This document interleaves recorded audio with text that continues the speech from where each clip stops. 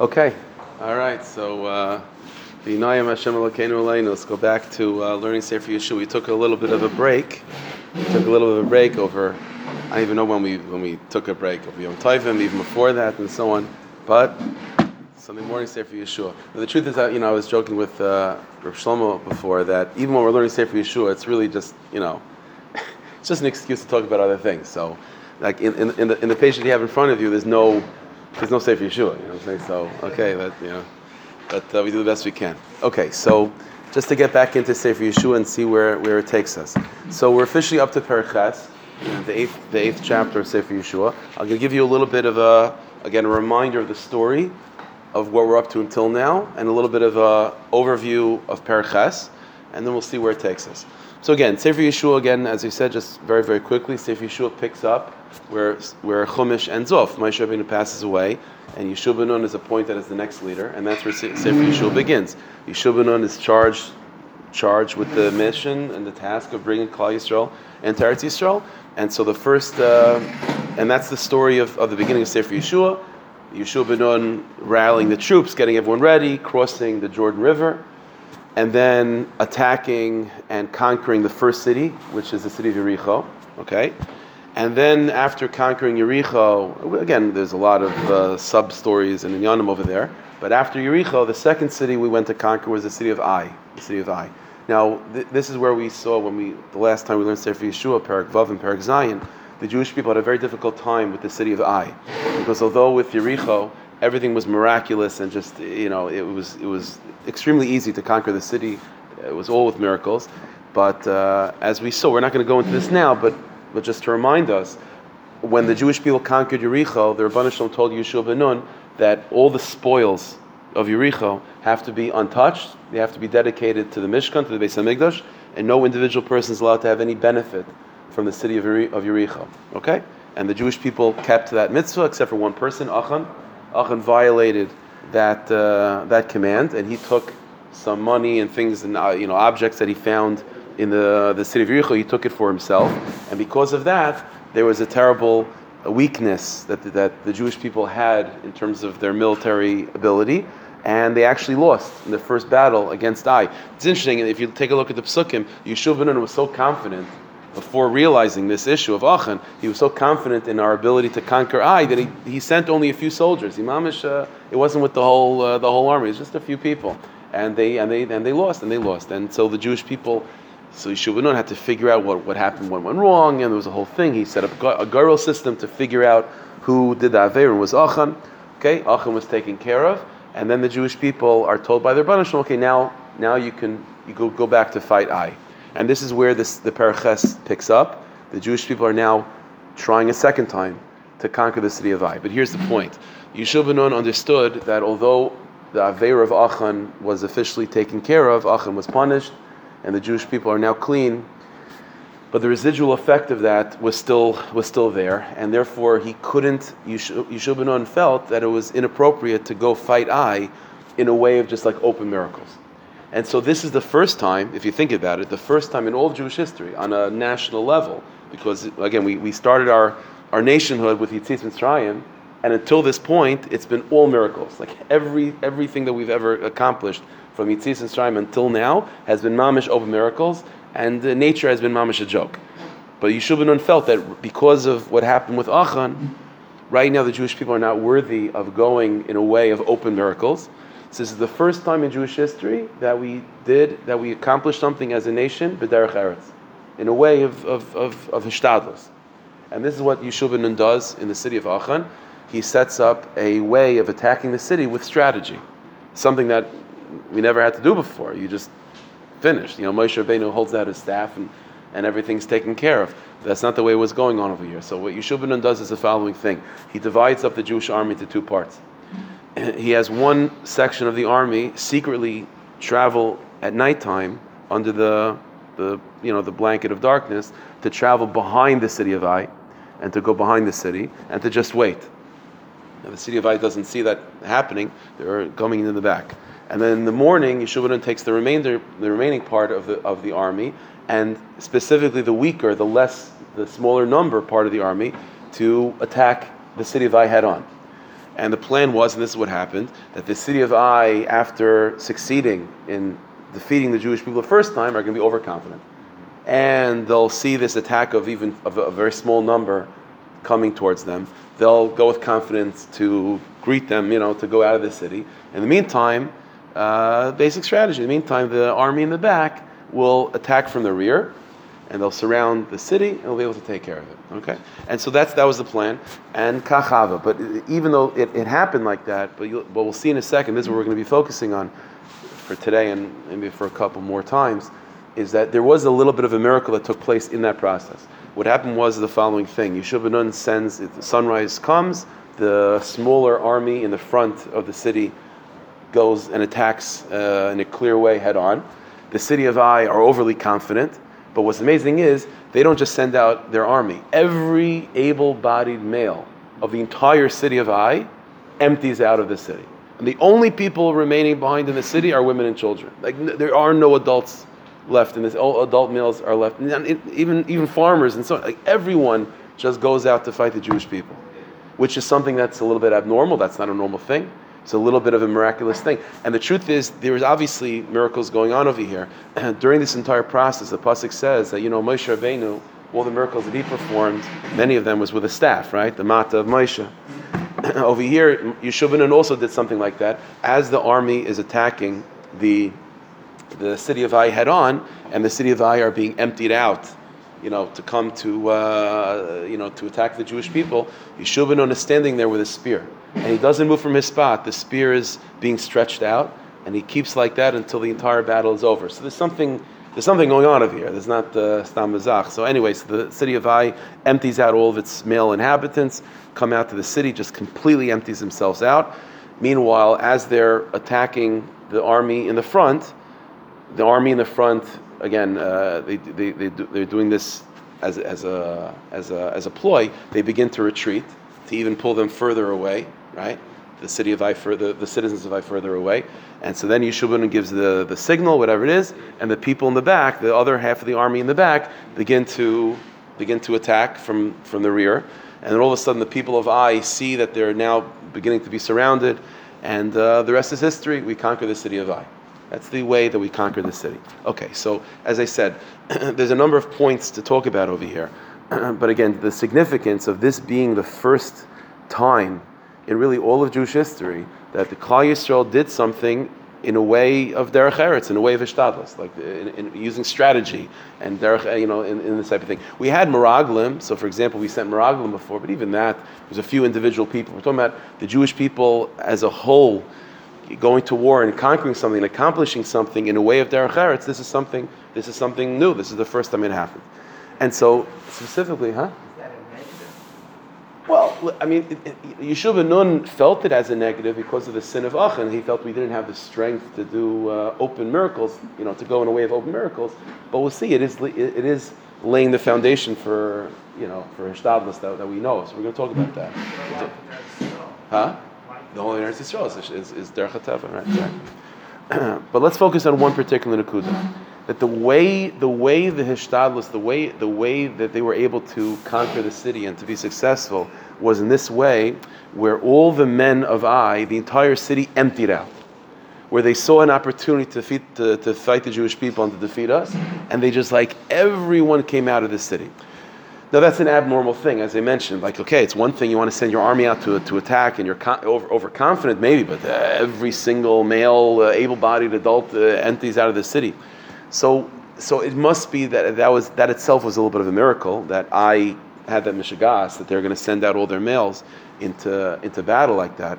But it must be bashgacha pratis. There's got to be something about this inyan of I just emptying itself out that must be related to the whole inyan of derech eretz, of ishtadlus, and so on. So this is what we're gonna see. Okay, so now what you have in front of you, the Maram HaKodesh that you have in front of you, we're going to learn today, and it's probably going to take us to next week as well, is a Torah. It's a very, very important inyan. It's a very important inyan that we find. Is there someone back there? It's distracting. An important inyan that we find in the writings of Ishbitz, and it's also related to the writings of the Leshem. So we're going to see that those That's not the shidduch between Ishbitz and Leshem is maybe not something that we initially think of, but Lamais, it's there's a very strong connection there. So let's begin like this. What we're gonna learn today is how an Ishbitzer, how the Ishbitzer teached and how they perceive this inyan of what we call derech eretz. Again, everyone knows this famous statement of derech eretz kadmon l'Torah, right? The derech eretz kadmon l'Torah. So there's two separate things. There's derech eretz, and then there's Torah. How do we translate that? Okay, so usually we think of derech eretz means raise your hand in class, So we have to understand derech eretz has much more of an expansive definition in Ishbitzer. So let's begin like this. We'll just jump right in. So Marmukah number 1. So there's a piece from the Meir Shiloach in Parshas Noach. Okay, so we'll see. There's a Kabbalah that we have that if whatever you're learning, if it relates to the parshas that you're living with, it's a siman that it's tar lishma. Remember, there's a Kabbalah like that. So this was not on purpose. I didn't work it out that the learning over here should be related to Noach and Avram Avinu, Lech Lecha and Ve'era, these parshas, but they are. So we'll see. So it begins like this. In Parshas Noach, we know after the Mabul, so Noach comes out of the Teva, V'chulu, he begins to populate the world again. So it says in Pasuk like this: V'yomer Hashem alibai, Hashem said to himself, V'yoisef l'kal loides hadam ba'avur ha'adam. That's the Pasuk. That Hashem says, he says to himself, he says to his heart, Kiviyachol, I am not going to curse the world anymore to destroy humanity. I'm not going to do this anymore. There's going to be that the whole world will become obliterated and so on. I'm not going to do that again. Now the Ishbitzer quotes that pasuk, and the Ishbitzer raises the following question. The pasuk says that Hashem said this to himself. He says to himself. Now it's one thing if it says Hashem said. If it says in pasuk V'yomer Hashem, we assume that there was a Navi that heard it. But it goes out of its way to say V'yomer Hashem el libai, that Hashem said this to himself. So if Hashem is saying this to himself, presumably no one heard it. That's the point. Hashem said it to himself.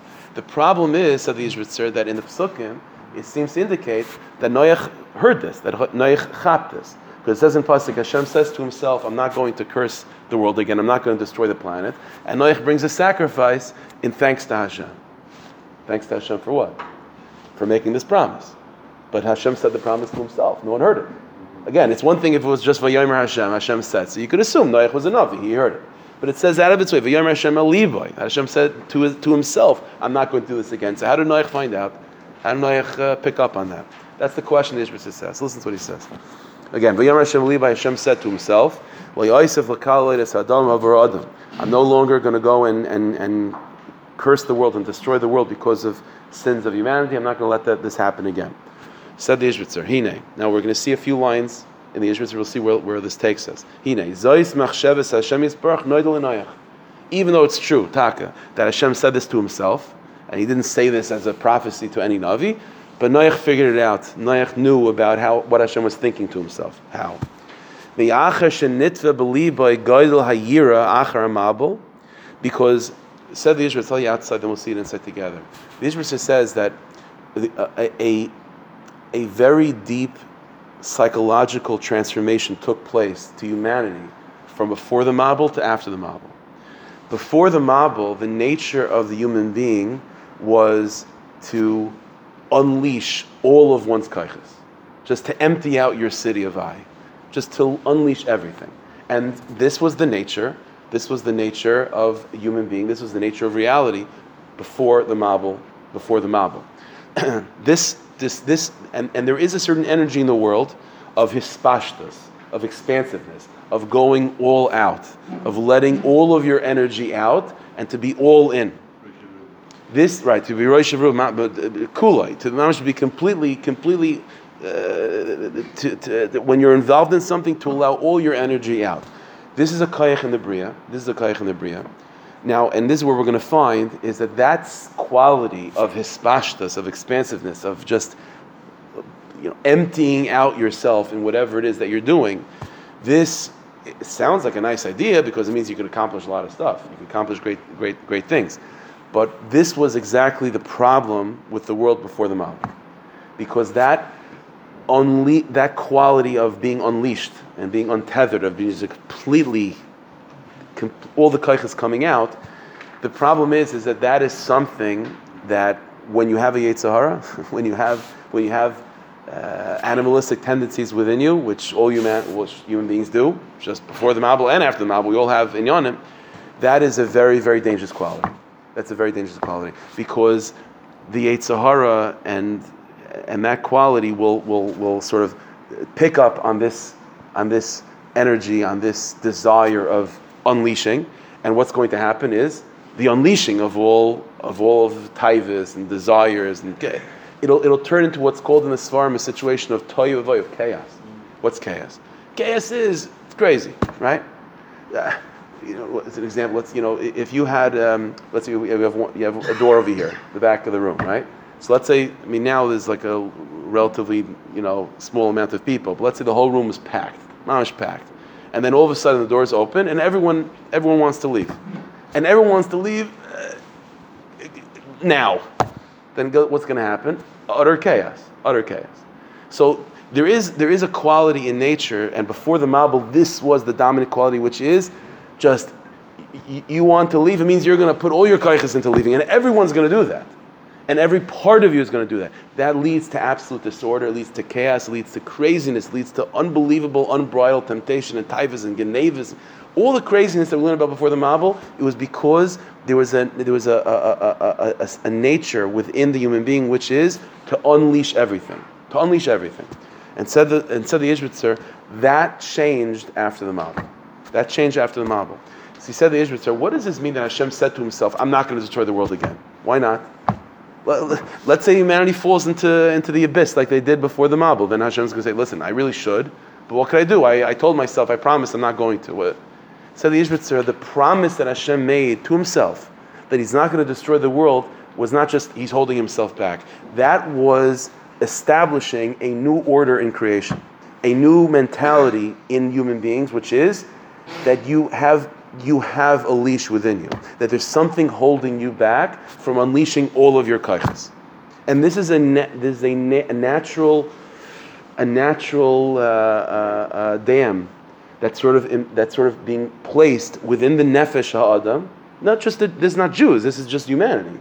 That there's a dam that has been placed after the Mabul to hold back all those rushing and gushing and intense waters that are residing within the nefesh, and that this holding back, this gevul, this restraint, the borders that every single one of us feel in terms of, whether it can manifest in all sorts of ways, but just the fact that there's something inside of us that doesn't allow us to unleash all of our kaiches at any single moment.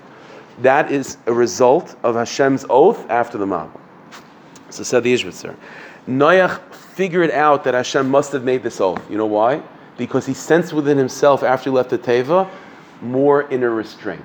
He felt within himself a change. Because again, if you think about it, Noach is the one person, or his sons as well, that can sort of compare and contrast psychologically what a human being was before the Mabul and after the Mabul.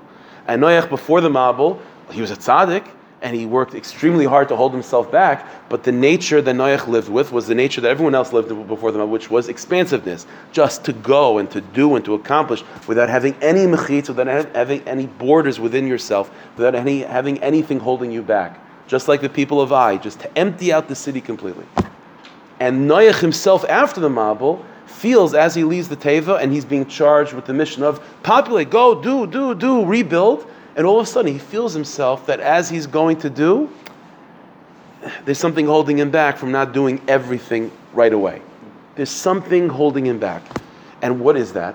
Noach deduces, that it must be that the Rabbanu Shalom is now implanted these boundaries within the nefesh, within the soul, to make sure that it doesn't go crazy, that humanity doesn't go crazy like it was in the Mabul. So Hashem promises to himself he's not going to destroy the world, meaning he therefore implants within the human being these sense of borders, these sense of boundaries. Noach feels that. Noach therefore figures out the Rabbanu Shalom must have made such an oath, and he thanks Hashem by sending a sacrifice.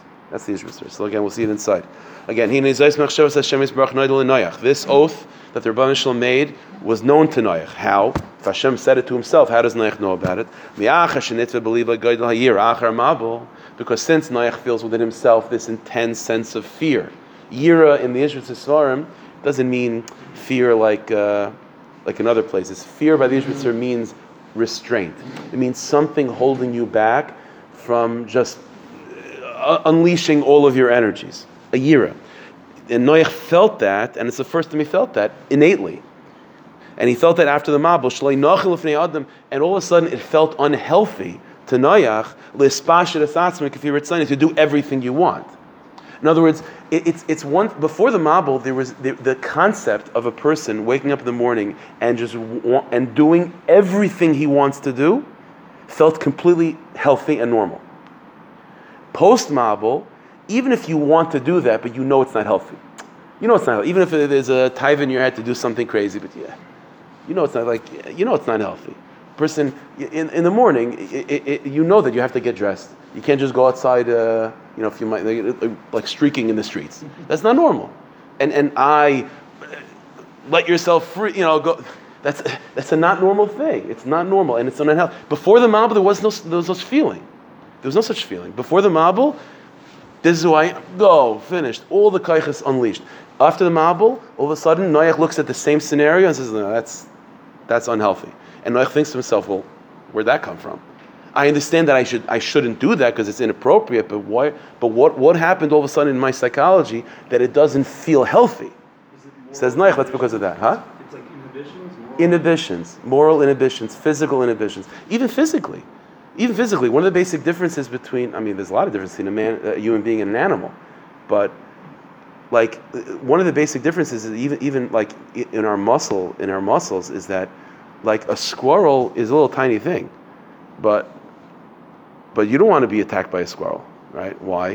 Because squirrels are all in. Like every single ounce of that little creature is going to be attacking you. Even with people, when God forbid people fight with each other, there's still something holding them back. Athletes, boxers, and more football, the more violent sports, part of their training is to sort of try to get back to pre-Mabul. Not necessarily, I'm not saying it's a good thing, but part of the training is to allow themselves to unleash all of their koiches, and that's not a simple. That itself takes training.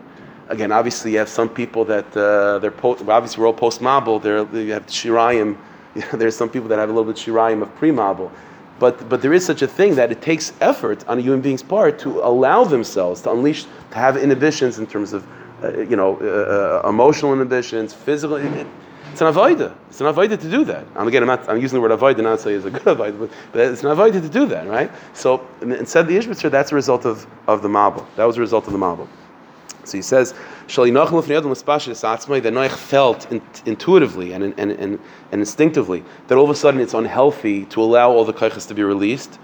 And he feels this compulsion to hold himself in, to rein himself in. And this, he deduced, this is God's will, that the Rebbe doesn't want to destroy the world. And so to make sure that it doesn't descend into such chaos, he created in the human being these boundaries. Okay, fine. Now, yeah.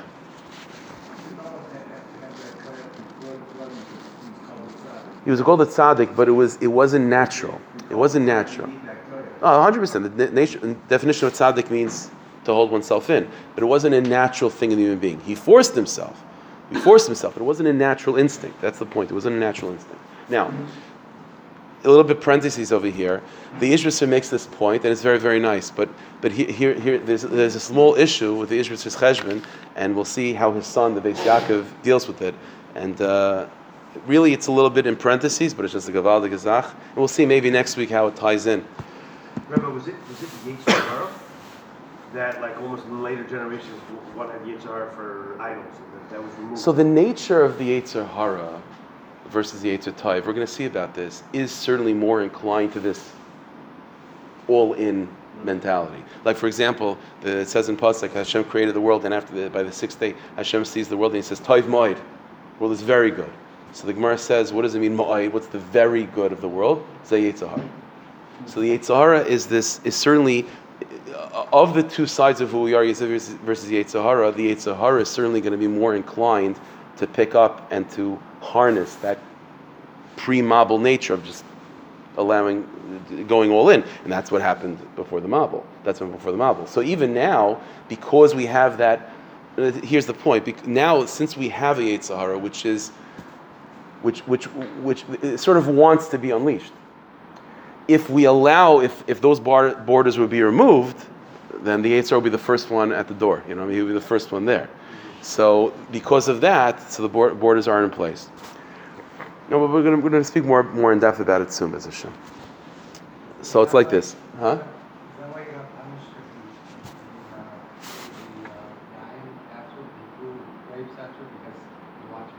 So that's also right, exactly.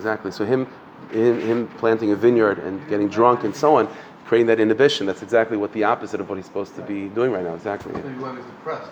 He didn't have that sickness to hold back anymore. Maybe. I hear. Okay, it's possible. Yeah, it's possible. Again, you have to understand. Like Noach, again, he wasn't just a survivor of the Mabul. He himself had to go through a complete psychological change that the Rebbeinu Shem was doing, and that's that requires a lot of therapy. There was no therapist over there, So like it is an avoid. It's not simple how Noach to survive that. It was not a pashut zach. But here's the issue. Here's the problem. Or ha'ara.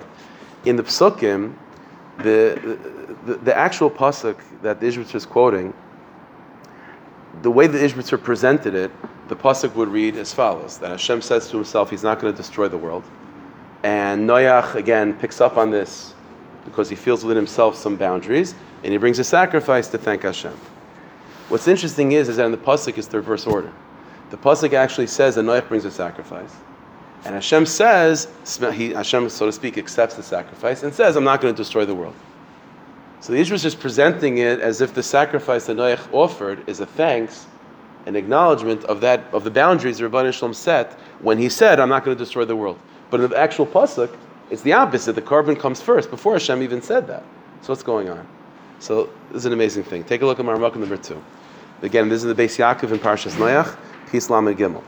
V'av shebe pashtas einimar. He quotes his father's Vart, and he raises the issue that in the order of Psukim it's the opposite. The Ishbitzer is presenting it as if Hashem first made that decision, and Noach hears that decision and offers a sacrifice. But again, in the Psukim, it's the opposite. Noach first brings the sacrifice, and then the Rebbeinu Shalom makes this decision. So it says like this: V'av shebe pashtas einimar. Even though when you read the Psukim kipashtas, simply, it'll indicate according to the way we think, that because Noach brought a sacrifice and the Rebbeinu Shalom smells the sacrifice and accepts it, because of that the Rebbeinu Shalom promises He's not going to destroy the world. The truth is the opposite. Because the Rebbeinu Shalom made this promise within himself not to destroy the world. That's where Noach got the idea of bringing a carbon. Said the Ishbitzer, this is true with everything, any new ideas, any innovation, any chiddush that a person comes up with. On the outside, it might look like you came up with the idea, and the Rebbeinu Shalom says, well, shkoyach, that's amazing. That's gewaldig azach. I appreciate that. You had an idea of making a carbon, and Hashem says, well, it's an amazing thing, shkoyach, I accept, it's gewaldig, you know what? And because of that, I'm not going to destroy the world again. But the truth is, it's always fakir. Everything always starts from above. It's really the Rebbeinu Shalom that has the idea, and you down here, without hearing it, you all of a sudden have this chiddush within you, and you think, where did I come up with that? Where did I come up with that? Because the Rebbeinu Shalom started it. And then all of a sudden you pick up on that subtle hint, subconsciously, and then you come up with this idea, and consciously you think it's your idea. But really, you're just reacting to something that happened in Shemayim. So he says like this. This is true with all chidushim that a human being comes up with. The beginning of it in its root, always starts from above. When the Rebbeinu Shalom begins to build a structure of good for your life, when the Rebbeinu Shalom begins slowly but surely to build parnasa in your life, all of a sudden down here, you're motivated to go to work. And you think to yourself, and then the Rebbeinu Shalom gives you parnasa, right? So you think, why did Hashem give me parnasa? Because I worked hard. It's true, but why do you work hard? Because the Rebbeinu Shalom was beginning to give you your parnasa. So you didn't know that. And it's sort of, and down here, planet Earth, it felt like you were just doing everything on your own. But the truth is, you were just reacting to what Hashem Yisparach began. Why did I begin working so hard now? Why not yesterday? It's because yesterday the Rebbe wasn't building your parnasa yet. He began to build it today. Not in an open way, not in a way that you know about it, but in a way that you sense subconsciously. And because of that, you are now inspired to do something, to do more effort. And then, you know what happens? The amazing thing is, Rebbe gives you the credit. He gives you the credit. He says, no, it wasn't me. It was just you. It was just you. So the psukim are the Rebbe Shalom writing the story, giving us the credit. Noach, you brought a carbon, it's Gavaldik, and because of that, I'm not going to destroy the world. Really, the Ishbitzer is revealing to us behind the scenes. What really began Noach's motivation to even bring the carbon is because the Rebbe Shalom already planned on not destroying the world, and meaning to plant these borders. Let's understand the inyan of the carbon that Noach is offering, and this is the important point over here. When we talk about this level of restraint, it doesn't just mean that we're not. I don't know. I said it. It's not so nice, but we're not streaking in the streets, right? We're not doing that. That's a level of restraint, masking. But let's understand that in a deeper level, and we're gonna see this in the Ishbitzer as well. All of Yiddishkeit that we have post Mabul is a Yiddishkeit that's rooted in boundaries, that's revolving around restraint. That's what every mitzvah is. Every mitzvah is telling you, either it's telling you not to do something, which is all about restraint, or it's telling you to do something in a specific time, in a specific way, with specific rules and regulations. All of Yiddishkeit there's one word that defines everything about Yiddishkeit in terms of our experience, which is gvul. Boundaries, borders, gvul. Even it says in Chazal that the first two commandments, Anochi, right? I am Hashem your God, and you shall not have any other gods. Mipi hagavura shamanum. It says that Hashem said it himself, right? Everything else Moshe Rabbeinu translated first. Those two first, we heard it himself from Hashem. But how is Hashem described as the giver of the Torah? Mipi hagavura, the mouth of gevura. What does gevura mean? Restraint. It means the entire definition of Torah that we experience. The Torah of this world is what? A Torah of restraint. The tachlis is to be a tzaddik, like you mentioned. Tzaddik means ezo gibar. Hakovish is yitzray. Tzaddik means like yesva tzaddik, right? To hold himself back. To restraint. So not only, let's understand, not only is these restraints, these gvul, these boundaries, these dams, these leashes, that the Rebbeinu Shalom implanted in human beings psychologically, that we don't feel normal and healthy to unleash all of our koiches in any which way. But the avoid of the human being, post-Mabul, is an avoida of restraint. It's all about restraint. And our way, let's put it this way, in the world that we live in right now, post-Mabul, the way that we relate to God, the way we find the Rebbeinu Shalom is by living within these boundaries, within these gvulim. If a person tries to find Elokus outside of these boundaries, it's impossible. You're not going to. You have to find the Rebbeinu Shalom in these gvulim. When Noach sacrificed, let's understand, a carbon means avoida. A carbon, when Noach brought that carbon to Hashem, that was a commitment on Noach's part, on behalf of all humanity and the Jewish people that come from Noach eventually, is that this is how we are going to serve you. That our avoida is going to be oriented in this way of derech eretz, of holding oneself in, of restraint. We're not going to allow ourselves to fall back into the chaos of pre-Mabul, just like unleashing all our koiches. And this is the way we're going to find you. The way we're going to find the Rebbeinu Shalom is in this process, in this way of Gvulim. So I'll give you an example. Take a look at Maramukah number 3. This is from the Sefer again, the Beis Yaakov, also in Parshas Noach. And he's also going on this pasuk, and that same pasuk where the Rebbeinu Shalom makes this promise that he's not going to destroy the world. And the pasuk continues. Hashem says, I'm not going to destroy the world. And Hashem says, Oid kol yemei haaretz. The world is going to keep on going. Zera, v'katzir, v'chaim, v'kayetz, v'chayrif, v'yayim, v'layla. There's always going to be the planting season and the harvest season, summer, winter and summer, and day and night, and v'chul. All the seasons, it's all going to keep on going. So lo yishbaisu, it will not end. It will not rest. It's always going to keep. The world will continue. Now, in this pasuk that Hashem is describing how things always continue on, there is an abundance of the letter Vav. The letter Vav is like always there, right? Zera, v'katzer, v'chaim, v'kayetz, v'chayr, v'yayim, v'layla. 6 vavs. 6 vavs. Lo yishbaisu. Nichlal bekulam vav hachibur. The letter vav is contained in all these descriptions of how the world will endure. Lahairis inyan atikun. Because this pasuk is describing to us, hinting to you what allows the world to be sustained. What allows the world to be sustained, shagil ha'olam shvuzu, the tikkun, the harmony and the continuity that this oath is bringing to the world. And the world is now at a stage post-Mabul, because of this oath, that we're in a healthier place, a more sustainable place. That the world of rectification, as opposed to chaos, which was before the Mabul, tikkun is now able to be experienced. And this is what. So what was that?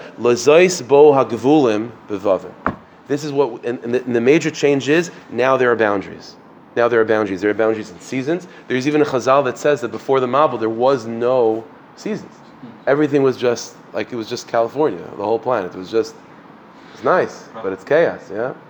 So that's you have all seasons like that. There has to be gvulim. There have to be boundaries. There has to be day and night, and summer and winter, and warm and cold, and so if you think about it, when it's the summertime, the summer can be saying, "What do you mean, ani hagever? I want to expand over all 365 days," and the winter says, "Well, no, I want to expand over all 365 days." And the day says, "Well, no, I want to be 24 hours." And darkness says, "I want to be 24 hours." And they're all fighting for everything. And what happens? Chaos. But now the Rebbeinu Shalom sets up that oath, and it's an oath within the person, and it's an oath within nature. That no, there's days, there's nights, there's summer, there's winter, there's gvulim, there's restraint. And this restraint allows harmony. It allows harmony. It allows the summer to give space for the winter, and winter to give space for the summer. And all of a sudden, putting them together, now you have a normal calendar. And things are harmonious now. And this is what's being described over here in the pasuk, that you want vav, you want the vav, the letter vav, which means continuity, and things to be functional, healthy. So then everything has to have its space. It has its space. People have to have their own inner space to restrain yourself and acknowledge that, well, you know what, maybe if I do everything I want, maybe I'm going to make this guy uncomfortable. That's also a thought, right? It's a boundary. I have to acknowledge this person's existence. And if I acknowledge his existence, it means I have to hold myself back. And he has to hold himself back to give space for me. And because everyone is holding themselves in, so now you have people that can function. You have a society. That's the Vav HaChibur.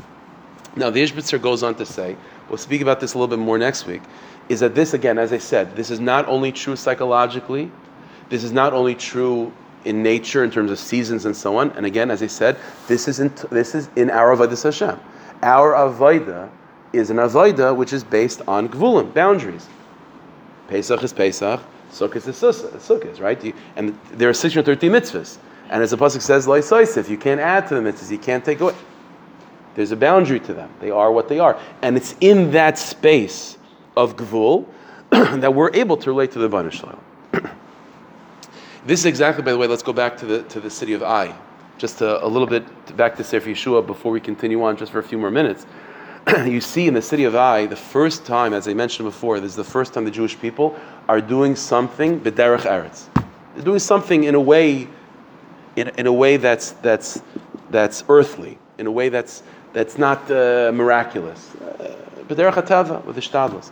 And you see that the way it happened is that they overtook the city of Ai because of a mistake that the city of Ai did. What was the mistake that they made?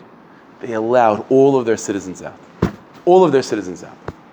This is a siman. This tells us, what the Rebbeinu Shalom is telling us, what the Navi is telling us is that you want to live b'derech eretz. You want to be able to live in this world functionally and healthfully, then you have to make sure, don't make the same mistake as the city of Ai. Don't allow yourself to break down all those gevulim. Understand that in the universe of gevulim, of boundaries, that's where you will find Yishuv Ha'olam. That's where you'll be able to survive. That's where you'll be able to thrive. That's where you'll find the Rebbeinu Shalom, in that place of gevulim. The letter Vav. This is why the Ishbitzer says the second luchas. The second luchas, one of the differences between the first luchas and the second luchas is as follows. There's a number of small differences. But one of the big differences is, you know, the list, when you get to like number 5 and so on, number 6 and so on, it's like Lo Sirtzach, Lo Sinaf, right? Lo Signov, Loisana B'Riacha Eit Shakar. That's all the first luchos. In the second luchos, it's Loisirtzach, V'Loisinaf, V'Loisana, V'Loisignaiv, V'Loisana B'Riacha Eit Shav. All of a sudden, in the second luchos, is an additional vav. The Zohar Kodesh says, you know why? The first luchos didn't make it. The first luchos didn't make it. They became broken. The second luchos made it. Why? Because they had the vav. And the vav means that I acknowledge there's place for the other command. You understand? Vav means, the letter vav means ma'aseh v'leinirisha. It means I acknowledge what came before me, and I'm just adding to that. I'm not trying to overtake it. In other words, the first luchas, it's like Loisirtzach says, all there is Loisirtzach. And then Loisinaf says, what do you mean? No, all there is Loisinaf. And they're all fighting for everything. They're fighting for the entirety of everything. That's pre-mabul. That results in chaos. But all of a sudden, when you have the second luchas, Loisirtzach says, okay, Loisirtzach, and then Loisinaf says, I acknowledge your space, but I'm just adding Loisinaf. And Loisirtzach says, shkayach for that. And then Loisana B'Riacha Eit Shav says, okay, I acknowledge all of your spaces, I'm just adding another nikud. Everything is holding themselves in, allowing space for something else. Loisirtzach is not trying to take everything over. Loisinav is not trying to take everything over. Everything is having its own space. The second luchos are the luchos that made its way to our possession. They didn't break halfway down, right? Because what the second luchos mean is an avodah of derech eretz. Again, what does derech eretz mean? Let's start again. What does derech eretz mean? Raise your hand in class. What's the pneumius of that?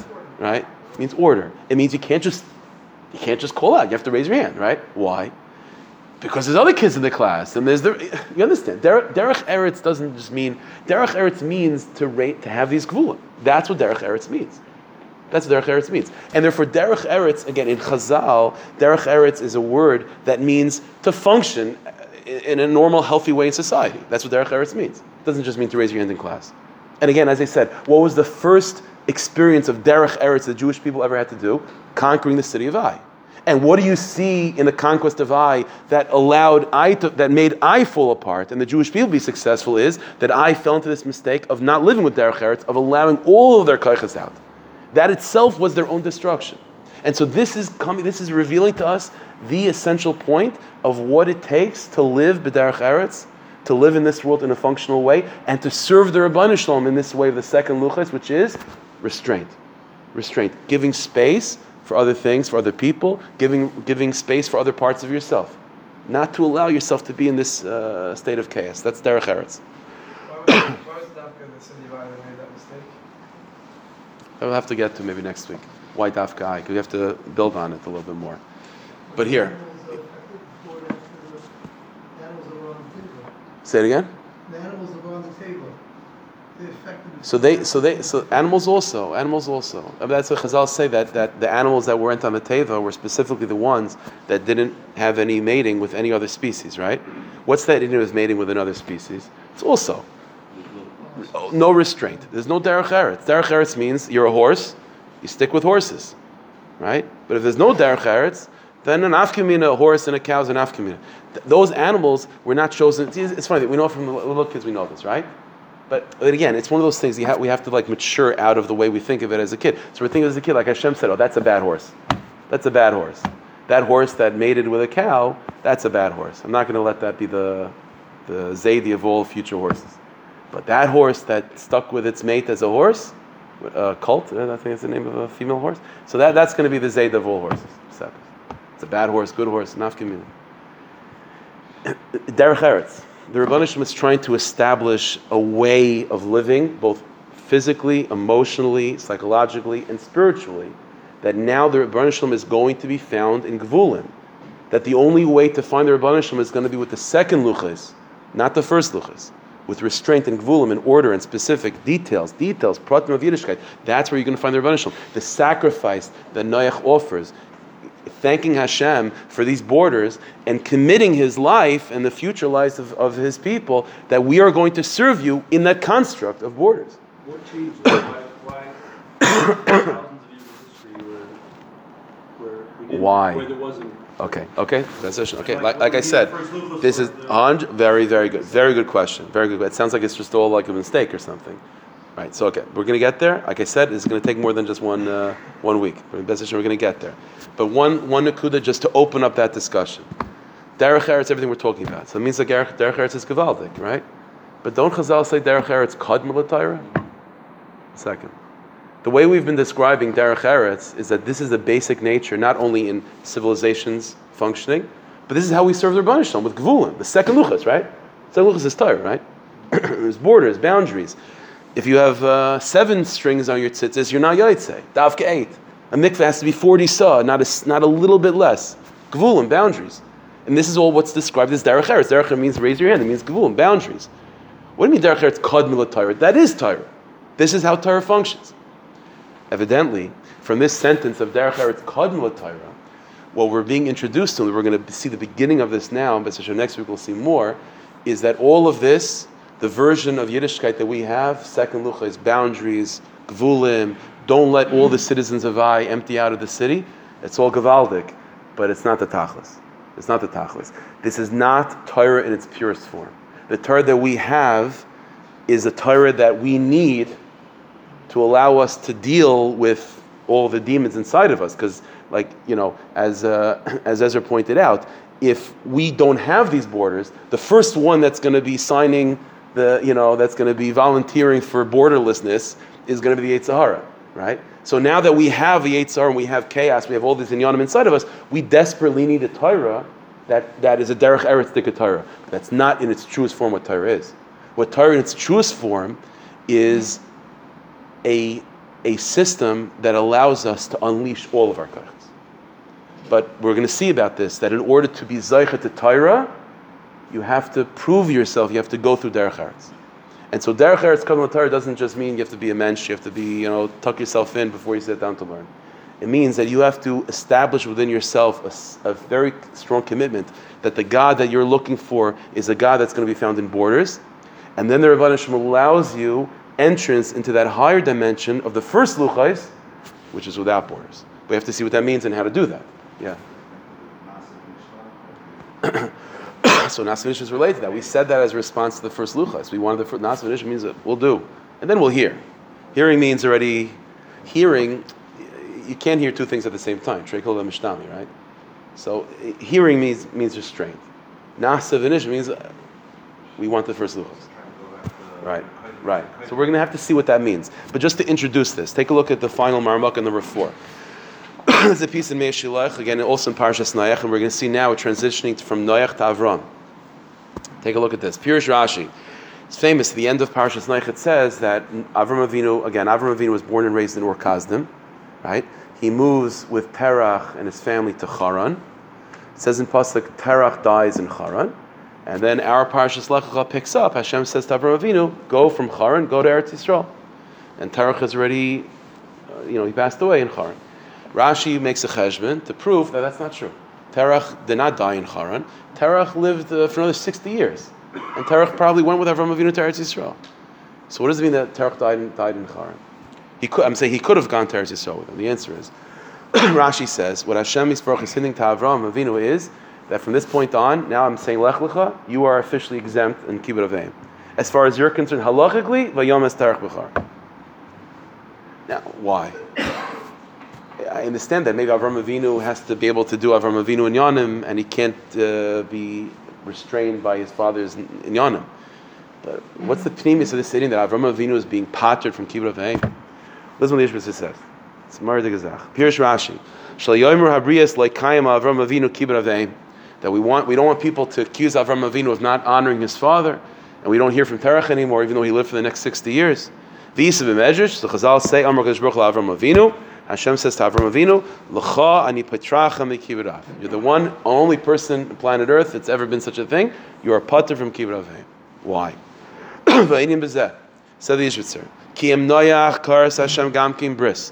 There's a covenant the Rebbeinu Shalom made with Noach in Parshas Noach, right? He comes out of Teva, the oath that Hashem makes, the rainbow of Chulu. By the way, that's also what a rainbow is. What's a rainbow? Every color is beautiful, has its space. That's what it is. That's what a rainbow is. And the rainbow emerges, the pasuk says, describing the rainbow, it emerges out of a cloud. Right? The rainbow emerging out of a cloud. The Ishmael said once that the cloud represents fear and restraint, right? Chazal say that Hashem made storm clouds and thunder and lightning to give you a little bit Yiras Shamayim, right? To say, you're not in charge. Hold yourself back a little bit. The rainbow that's shining from the cloud is stable, healthy, beautiful civilization, beautiful Avodas Hashem that emerges out of restraint. This is the covenant that Hashem made with Noach, the covenant of Derech Eretz. So it says like this: Ach krisis bris em Noach lo yahaya b'derech shekaris em Avram Avinu. So Hashem makes a bris with Noach, but Hashem also makes a bris with Avram, and that's a different type of bris. Ki em Noach karis Hashem yisbarach gam kein bris kederech Eretz. And again, this is the code word in Israel. Sfarim. Derech Eretz always means restraint. It doesn't mean just tucking yourself in. It means living a life and finding God through the world of restraint. That's the bris. That's the relationship of the Rebbeinu Shalom with Noach. As we talked about this, after the fear and the boundaries that Noach felt within himself after the Mabul, he accepts upon himself a divine service in that carbon, represented by that carbon, to serve the Rebbeinu Shalom in that way of restraint. The Rebbeinu Shalom was maskim to that. Or maybe, as we saw, the Rebbeinu Shalom began that, and but at least on the outside, Hashem was maskim to Noach. So Hashem agrees with that. The Noach hiskel lasik b'derech Eretz, and that's avodas Noach, derech Eretz. He becomes the ish adama. That's derech Eretz. Achadayin lo bolach al divrei Torah. That's not Torah. That's not Torah. That's not Torah. That's derech Eretz shekadm l'Torah. What is Torah? Torah in its purest form is expansiveness. It's an amazing thing. Think about Avram Avinu.